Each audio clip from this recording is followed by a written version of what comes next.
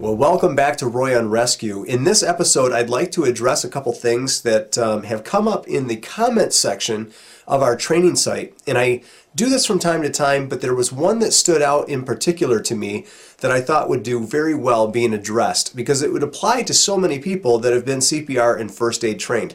So I'm going to take a moment here and address the situation, and hopefully you'll find it helpful. The commenter basically wrote in and said, it was confusing for me when there was nothing mentioned in the training videos about car accident scenarios, and there were test questions regarding car-involved situations.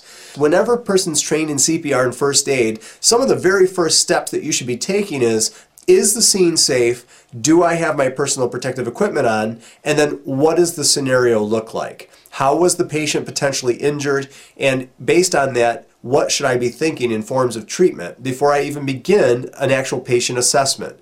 The reason that in the testing we actually have a scenario where there's a car accident, but we didn't necessarily train it, is because whenever we do is the scene safe? Do I have my personal protective equipment on? We should be thinking about car accidents. And when we're talking about car accidents, we should also be thinking about mechanism of injury.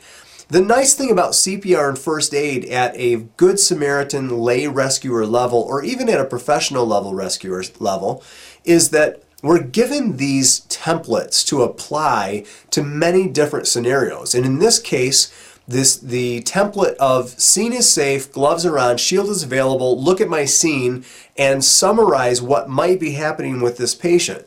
Are they at the bottom of a swimming pool and they're floating, or not bottom of a swimming pool, but are they in a swimming pool floating? Well, then I should be thinking about them having a neck injury. They could have drowned, but they also could have dove into the shallow end of the pool, and so I should be thinking mechanism of injury.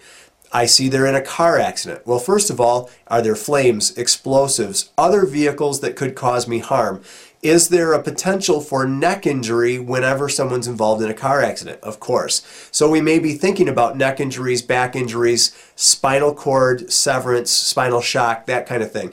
So ideally, when you went through the training and you actually were trained in assessing the situation, assessing the patient, and checking for scene safety, it wouldn't matter from that point whatever scenario we put you into.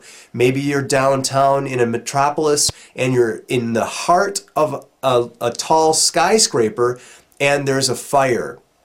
You should be able to apply specific CPR and first aid decisions based on the training. So that's why we try not to get too specific in the training and keep it hopefully flexible enough that you can apply it to almost any scenario you find yourself in.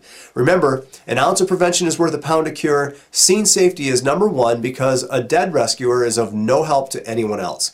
So keep safe, and until next time, we'll see you later. Bye-bye.